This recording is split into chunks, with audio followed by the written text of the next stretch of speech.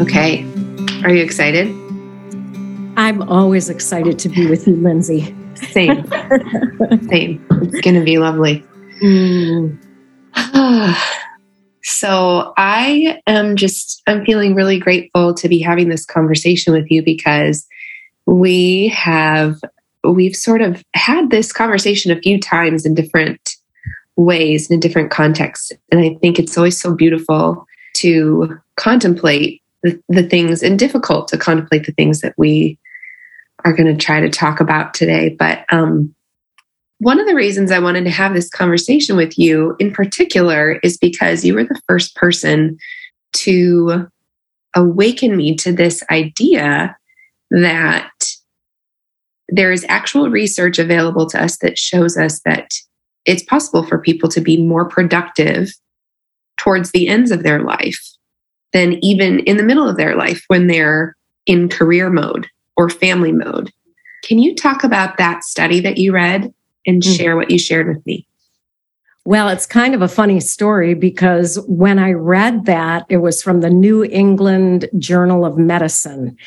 And they talked about the most productive decade is from 60 to 70.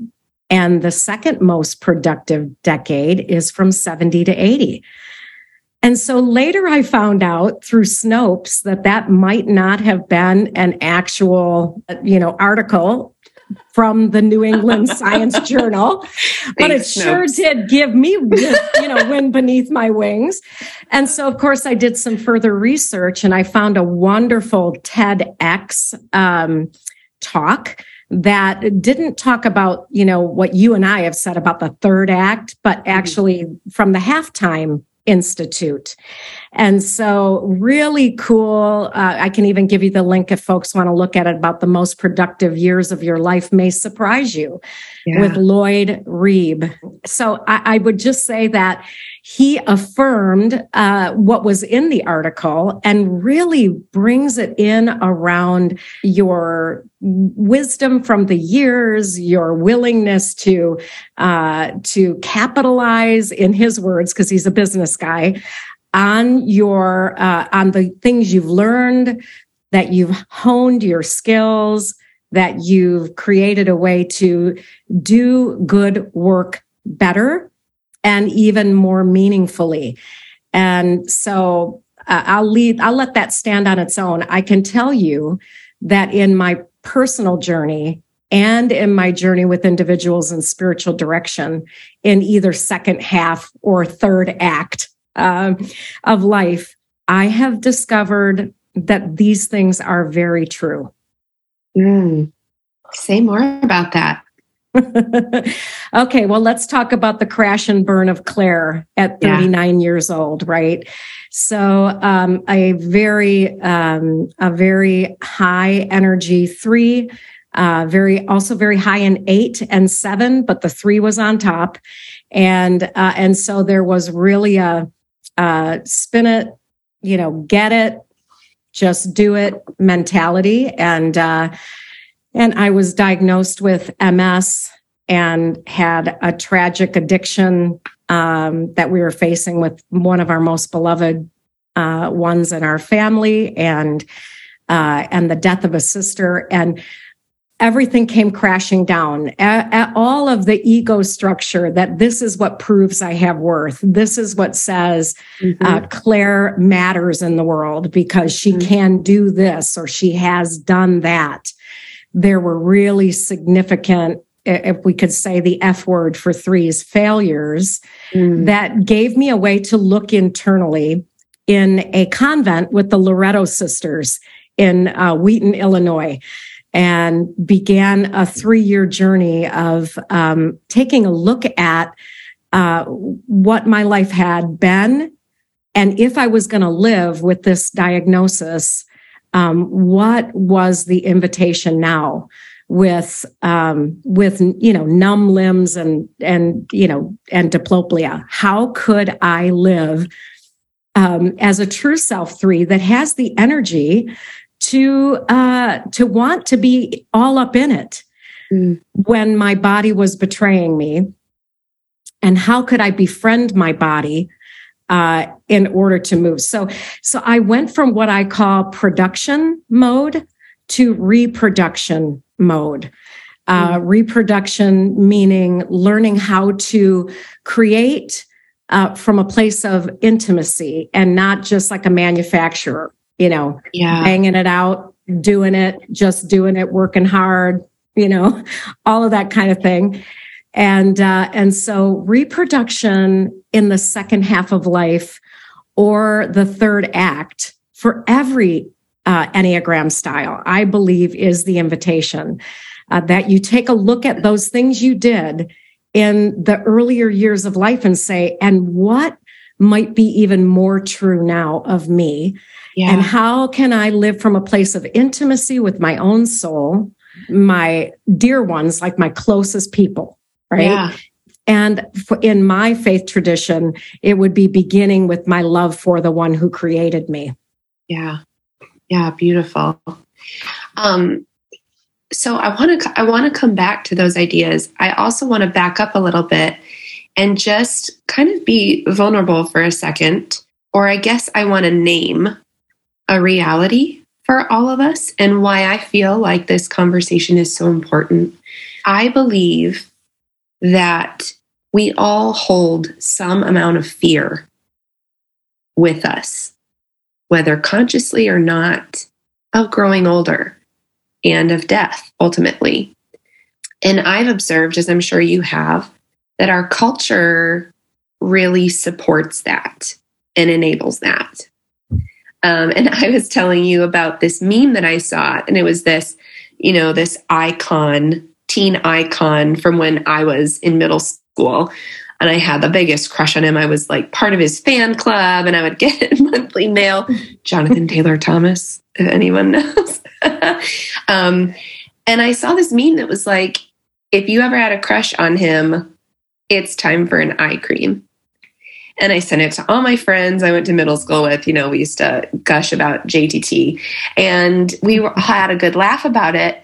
But if I'm being totally honest, there was a little bit of a sadness there for me, and a moment where I had to go, oh, okay, so this is what is supposed to be expected of me at this point, is that I begin to be self-obsessed with staying young, with my appearance, with keeping wrinkles at bay, and all of the messages that I feel like are on constant replay that say, this is something you should be afraid of, is growing old. This is something that you should actively practice avoidance of, that you should invest your time, your money, your resources into a completely vain endeavor. Because first of all, it's impossible.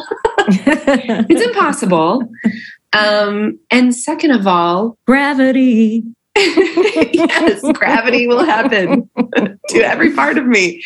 And second of all, it doesn't resonate with what is truest about me and what I really want for my life. And so in a season of life where I feel like what I want the message to be that's on repeat for me is that it's time to come awake to whatever this season of life is inviting you to, whatever it is for you to be present to, and the work for you to do right now to come awake and alive to that. I'm getting this other messaging that says fear, be afraid, run away. Nip it, tuck it, lift it, boost it. Yes, exactly. So that's kind of the space I'm in right now. I'm in what we would call like the second act of my life. I feel like my career is settled and I'm enjoying my career. My family is, in a flow, and there's so much to be excited about at this point in my life. And yet I'm thinking, the day is coming. All of this is passing away. And so I would love for you to speak about that and whatever is lifting for you. But I think my wondering is, what do we do? What do we do to prepare for what we know is coming in a way that feels true to our souls, to the deepest part of us, that there is a deeper message that says, no, there's more. There's more to your life than just getting rid of your wrinkles. Oh, come on. Yeah. Yeah. Well, and I think you get to name something in your 30s. That you can intentionally begin to bring levity to that gravity. That there is a way for you to say, and what else is true here? Yeah. Yes. Okay. So there is, my body is having a response to this age, this stage, and what is happening in my soul, and how am I nourishing this part of my soul in order to live as I'm created to live in this season. And I think I've told you, when our son died and I was 28 years old, my dad had that, mortality talk with me. And talked about losing his mom early. And I think that was such a wonderful formational experience in that, and has continued to be my teacher all my life, that how do I want to live now? Right here, right now. I definitely get more than 24 hours. The fruit fly only gets 24. I don't know. Maybe I don't get more than 24, but on this day, how can I reproduce in a way that is true to my soul, true to loving Lindsay on this day while I'm having this conversation with you, right? And in a way to be fully alive. And I think what Scott said to me after I went into the Loretto Sisters convent for 3 years, he made a comment that I was more productive when I started to rest than when I was just putting the hammer to the nail all day, every day into the wee hours. That from a place of rest, I could actually discern something that you just said, like, really, am I going to do that? Because it's going to happen. It's going to happen anyway, right? And so how can I live in a way that is fully alive now? And in my 20s or my 30s, how can I invest in the second half of my life, the third act, so that, I can face into the inevitable that there, all things are passing away. From dust we came, from dust we shall return. And so we say, okay, now how can I pay attention? You can go with like the Stephen Covey idea to, imagine yourself on your deathbed. Or you can do what the guy, Ignatius Loyola, who I like to call Iggy, said, do a regular examine of your life to say, oh, where did I feel life here today? Where did I feel like I moved away from life today? And then I can make a different choice in the next days of my life. And so even second half, third act, wherever we are, we're making decisions out of where we percolated. Like, where did the cells of my life say, I am here, I am awake, this is me, I want to do this because it's who I am inside, not something I'm trying to manufacture or prop up to be worthy or loved or connected or secure or empower. Yeah. Yeah. Yeah, and the word that's coming up for me is presence when I hear you talking about that. Well, there's a beautiful, I've already quoted from my tradition about, dust you came, dust you shall return. And the Buddhists have this lovely way of practicing mortality, a mortality meditation, where they allow themselves to picture all that they have on a platform and then allow it to disappear. And then they picture all the people they love, all the relationships they love, and they allow them to disappear. And then they picture themselves on the platform and they allow themselves to disappear. Right? And that's kind of it. So I kind of take it to another realm of, I say, and now what is appearing? What is my sense of what's next? What does the end of this life look like in the next? And I allowed that to emerge and live from a space of hope and light and glory, that I am in the space of living. And if I practice dying regularly, I'm going to live fully. Because you know how it is when someone you love passes away, like everything that's meaningless, you could care less, right? You could care less. You're in that space where what matters really matters. And if we could live there like, oh, what really matters right now? Where am I fully alive? Having a conversation with Lindsay about what matters, I'm fully alive, right? Writing on that particular subject, oh my gosh, I love to write about X, Y, or Z. You fill in the blank. That makes me feel fully alive.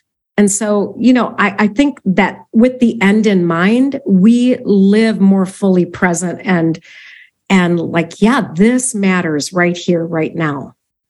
And I want to do that. I want to do more of that. How can I do more of that? Yeah.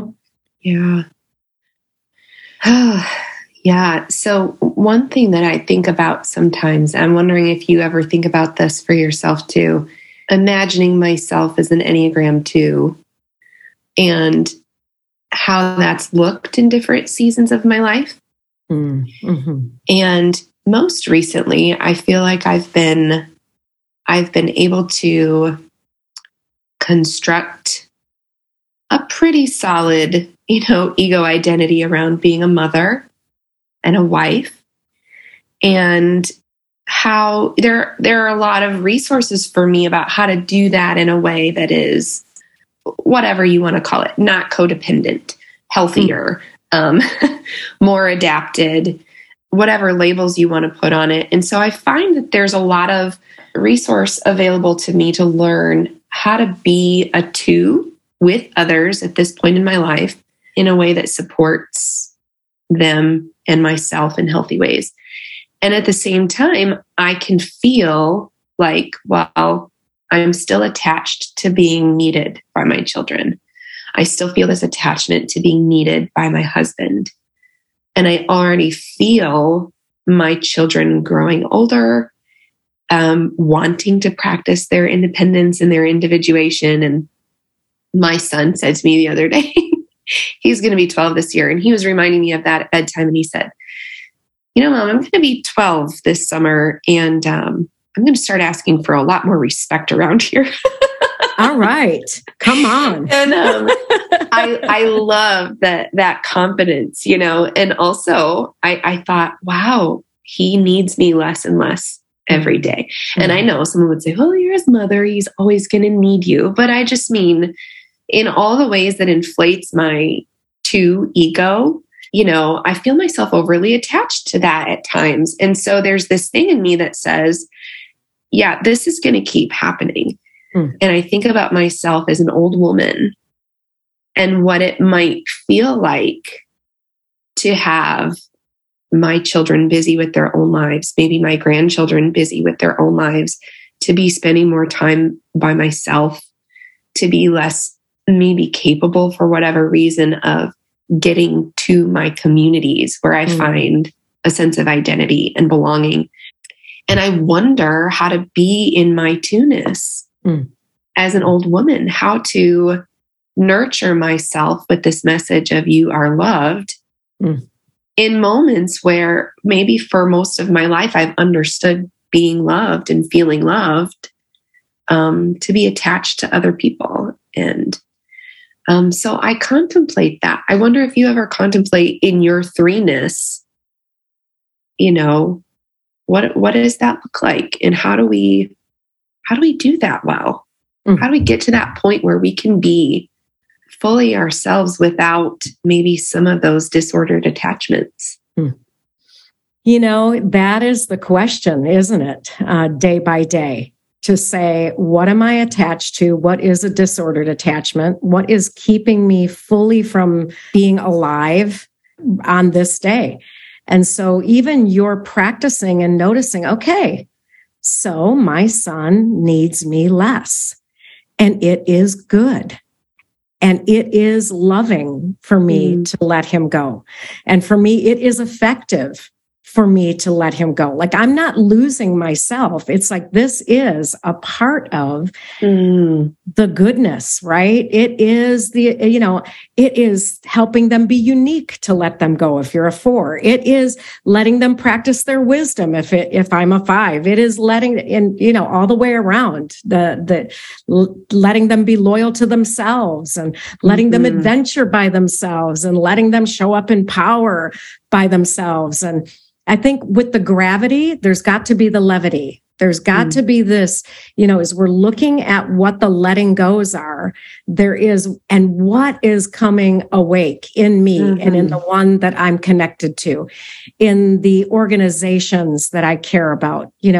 Having been, my husband and I, as you know, were founding pastors of Crossroads 32 years ago. And we keep asking ourselves, what is ours to do in this season? What is ours to let go of in this season? And it's awesome because as we let go, we are opening to what else is effective for me and peaceful for Scott, and and all the way as he's a 9. And I think that that invitation to continue to become yourself, as Kierkegaard would say, with God's help, I shall become myself. And are we becoming ourselves? Are we living into the ourselves, or is it just type structure? Is it ego structure, right? Or are we really becoming ourselves? So I was super happy to find that article, Lindsay. I was, that found out that I was more productive in my 60s than ever before. I was like, yes. And even it kind of catapulted me. It's like, okay, we're doing these formation retreats for the officers in the Salvation Army in Canada. Cool. We're going to be on the Fathoms podcast. That's awesome. We're going to get to offer some wisdom that, belongs to people that have lived a bit. So I feel like, as the way is closing, as my neck gets more and more wrinkled, as my face begins to tell the story of the gravity of my life, like I always called these my worship lines. Like, this was where it was really intense when I was singing or, in church and, all of that kind of thing. Or my mom would say, if the wrinkles, how did she say it? If the lines go up, they're expression lines. If they go down, they're wrinkles, so she'd always say, keep your chin up, keep a smile on your face.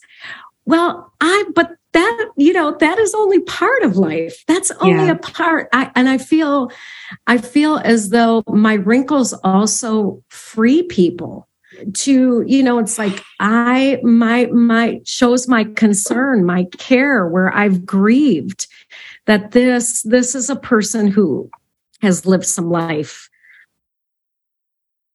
How are you doing, my friend? That was powerful. That was a really powerful statement. Can you say that again? What might even be better is for you to say what you heard. My wrinkles free people.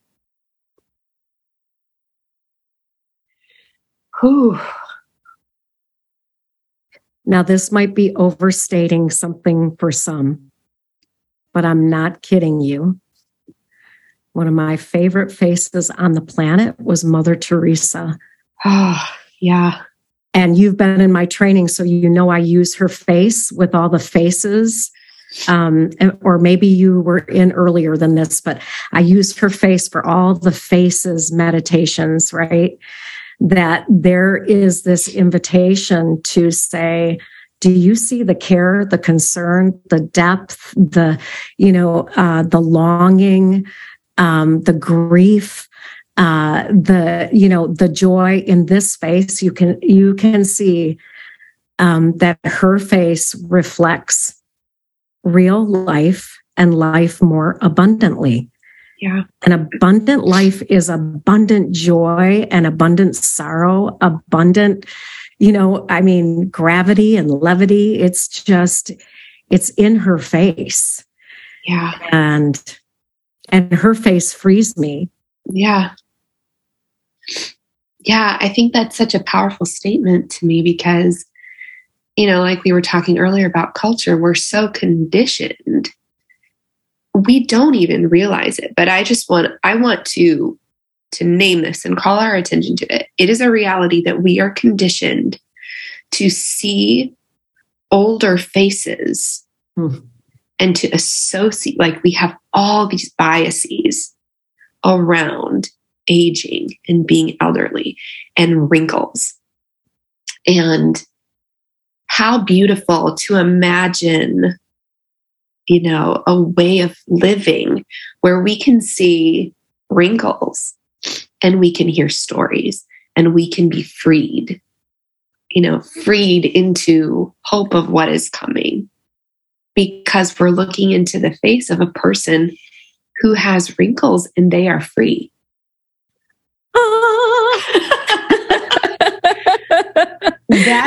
That is what I want my energy to go toward, is imagining, associating wrinkles with freedom. That is I will hold on to that forever. That's beautiful.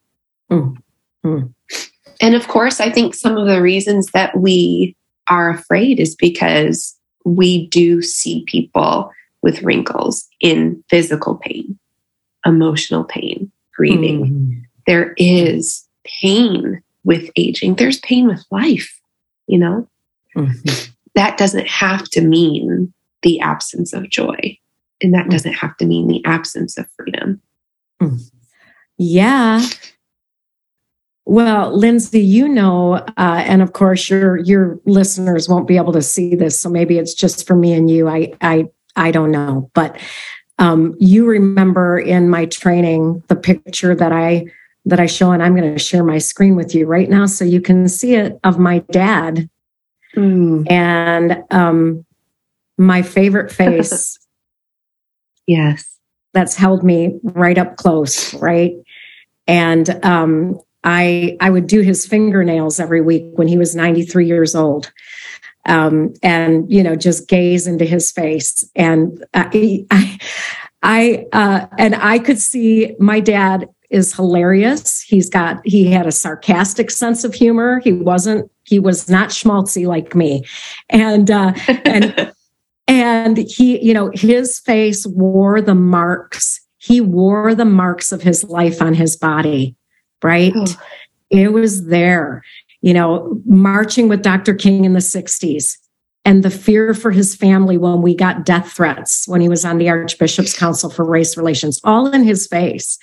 Like, I hope my kids and my grandkids and my congregation, my friends, when they see the wrinkles that I get to share with the world, that they say, I wonder where that came from.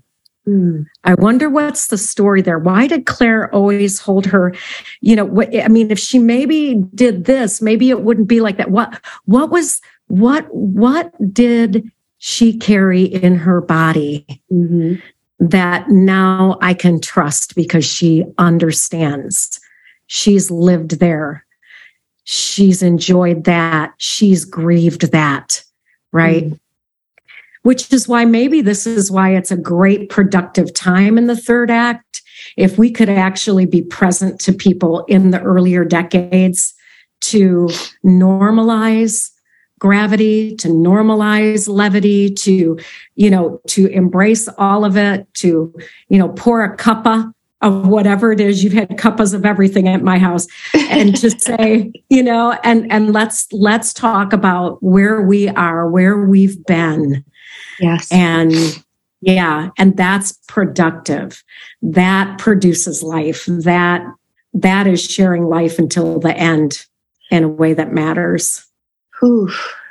Yes. I love that.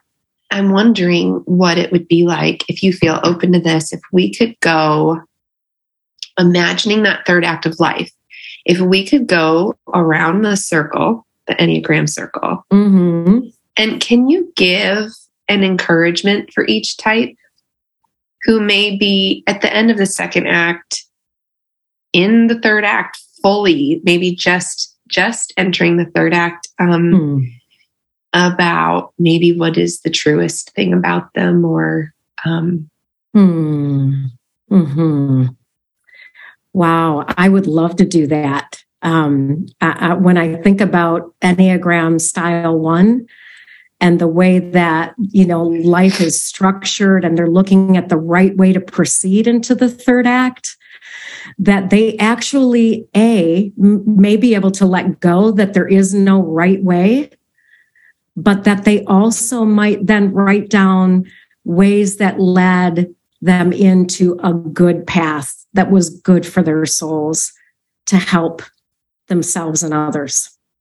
Oh, and I think about the beloved twos and the way our Enneagram Style twos give themselves so fully. And just, I love the feeling of being with the twos. And so I wonder if, as they want to concern themselves with the well-being of those around them, they could actually invite them into the places of their own gravity and the places of their own pain, and offer a shared space there of how they're choosing love in the pains of the third act, the aches of the third act for their own lives.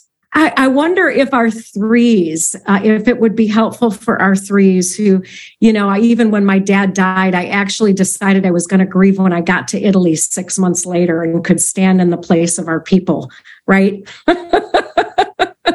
And people said, you cannot plan your grief. I said, oh no, I don't think you understand. I mean, I've already been grieving, but I'm going to do a full on effective grief when I go sit with the poor Clares in Orvieto and think about my dad. That you could actually, that three that you say to people, you can intentionally create spaces to walk through your grief so that you can enter fully into it and you're not distracted. Effective grief.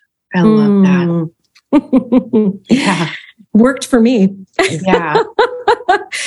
And then the fours, my first spiritual director was a 4. And when I think about 4s in the third act, who are able to drop into the pain of other people and the goodness of that, right? The goodness of their being able to go into their pain. And then also to say, but also what have been the joys? Mm-hmm. What are the grateful experiences that I have, so that we don't become morose or morbid, right? But giving the full on for yourself and your community to say, here is life and here's the way I've lived it. Mm. I think about 5s, and I that's funny, no pun intended. I think about 5s. And they want rational actions. So, I have a 5 who's already decided how they're going to die. Like, they want the cocktail right next to their bed so that if they get diagnosed, they can take care of it just like that. Right. And so I have held that with them as they've talked about it and said, well, what would it be like for you to stay engaged and open-hearted, and not just bringing a rational action to your third act? What would it be like for you to engage your heart with people in that third act? And then, maybe with our style 6s and their worst case scenarios, and thinking, well, I better have the best health insurance. I have 1 6 that has that kind of health insurance that I don't have. That, like, you could go to a nursing home and make sure that it all gets paid for, kind of a thing. I wonder what it would be like for 6s to be fully their loyal self with their others, those in their life, and say, what would it be like for us to be loyal together in my third act, to be fully alive, to offer you the ways that you can prepare for things, but that I'm not living in a catastrophic mindset. And then 7s, I wonder if 7s could help us all keep adventuring, that they would not let go of their eternal child, their Peter Pan feeling, that they'd actually, but also they would settle down and feel their heart and say, here are the losses I've had in addition to the gains, and here's how I want to live this third act. I want to live fully, wholeheartedly, whole-mindedly, whole bodily. I want to be stable and hold it all. I wonder if eights, when I think about the eights in my life, because my dad was definitely an 8 and he had lots of 2 and lots of 5 going on. And that, the way that he lived into his 8-ness was so vulnerable in his, losing his sight, losing his hearing, and strength in his body. But he felt like a rock to me, because he would just look at me and say, and what's happening in the world right now? What's happening in your world right now? And I felt like he was still so present to life in his very end of his third act. And then maybe 9s, the 9s, that they really are that presence of peace and solidarity with the whole world. Maybe they not only give us that gift in the third act for us, but they also feel their own inherent greatness and allow that to be a part of what they're producing in the world. So, 1s will keep producing goodness, and 2s love, and 3s effectiveness, and 4s their originality, and 5s wisdom, and 6s faithfulness, and 7s joy, and 8s, protection, and 9s peace. They're going to keep becoming more themselves if they are willing, awake, present, and free, to say that this is where I've been. Here's the gravity and the levity of my life, and I want it to be all here now in whatever way I'm being called to reproduce. That's wonderful. Thanks for letting me put you on the spot there. I just thought of that just now. So. And maybe it was just for us, and it'll hit the cutting floor. Yeah, right. Maybe we can do better with it on another day, but it's a beginning thought. That's so wonderful. Oh, well, we are kind of coming to the end of our time together, and I'm wondering if you would be willing to lead me through a meditation, take us through a meditation to just kind of help us digest, and also give us maybe a tool that we can return to in moments where we're contemplating our third act, our future, our death, our mortality. Can you take us through that? Well, I will be happy to practice with you. How about that? Yeah. Yes. Oh, well, why don't we just get comfortable wherever we are, whatever that looks like for you. Some people want to lay down. If they're yoga types, they want to actually do corpse pose for something like this, right? And and others of us might just want to sit in the chair and feel ourselves in the chair, and notice if you want to just adjust so that you can be more here now. And follow our breath, this wonderful breath. This is the first thing you did this side of the womb, and it will be the last thing you do this side of mortality. And even as you're breathing, just follow your breath in and down, up and out.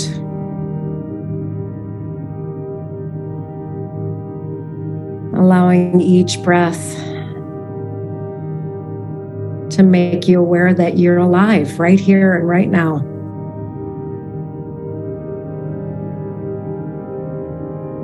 You didn't have to think about this when you were born. It's the gift of being here. And notice your breathing is the connection to your outer body and your inner body. Each breath here is precious.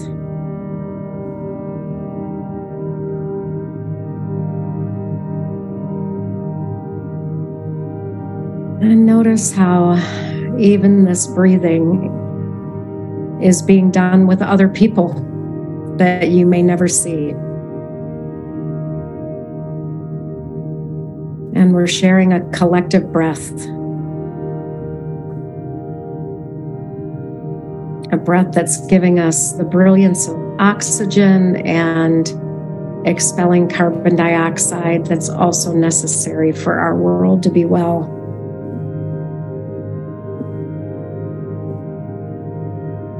And then even as you're breathing, notice that you're taking in and you're letting go. This is the breathing process. And this is the living process.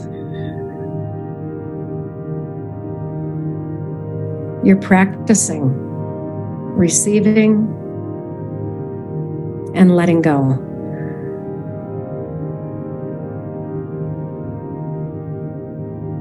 You're practicing mortality and immortality.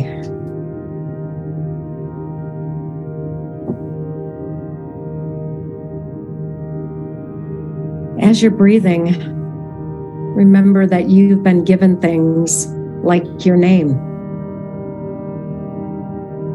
And someday you'll let go of your name.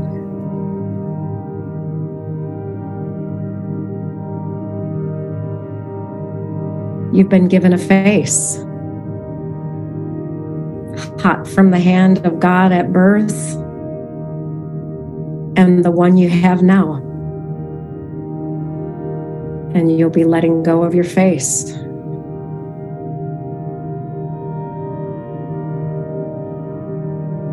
You have a reputation that you've built and are building. And you'll be letting go of your reputation.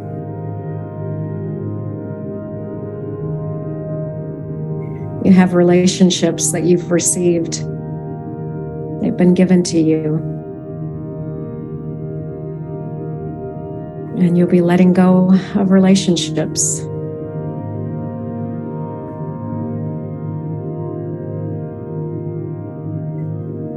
And just notice what's standing out for you now. Even as we've been doing this breathing, what seems to stick that you want to stay with? What's falling away that has less significance?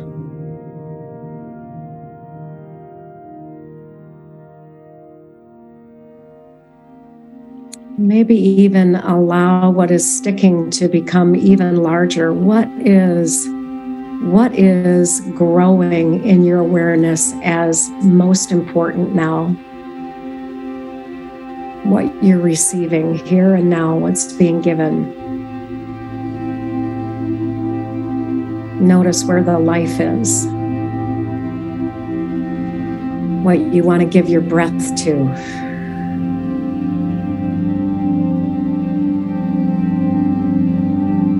What deserves your energy. And let that fully come right here into your mind's eye. Letting it grow larger. The gift that you bring. The skills that you've honed. What you've let go of is less important.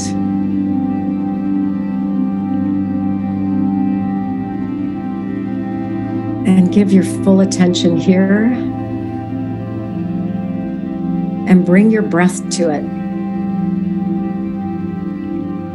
Bring your energy to it.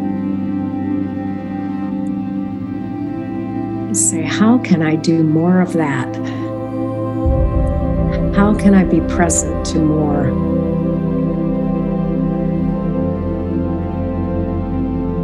You don't have to have an answer, but this is the question that has stick-to-itiveness, the one that shouldn't leave you. How can I be more present here? to bring the presence of goodness and love and effectiveness and originality and wisdom and faithfulness and joy and my good power and my peace.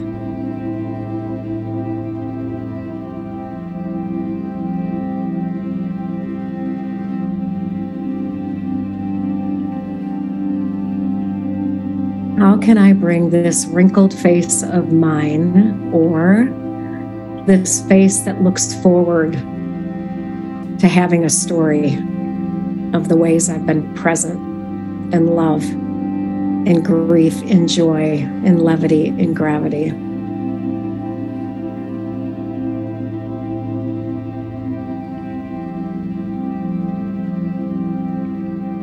This is what's waiting for me right now.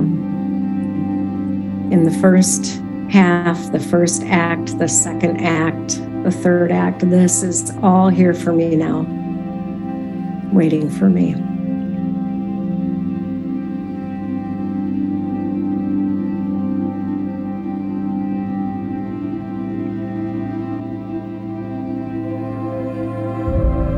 And then when you feel ready, come back to the room you're in, the body you're in, breath you've been given.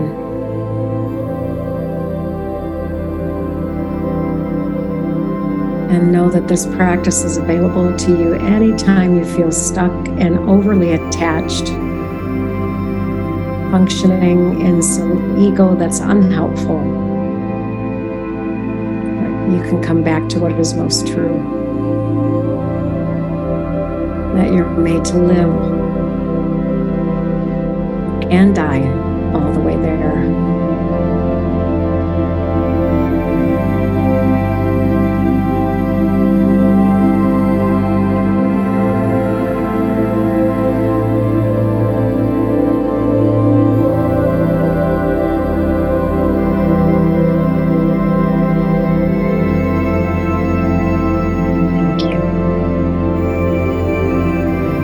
Thank you.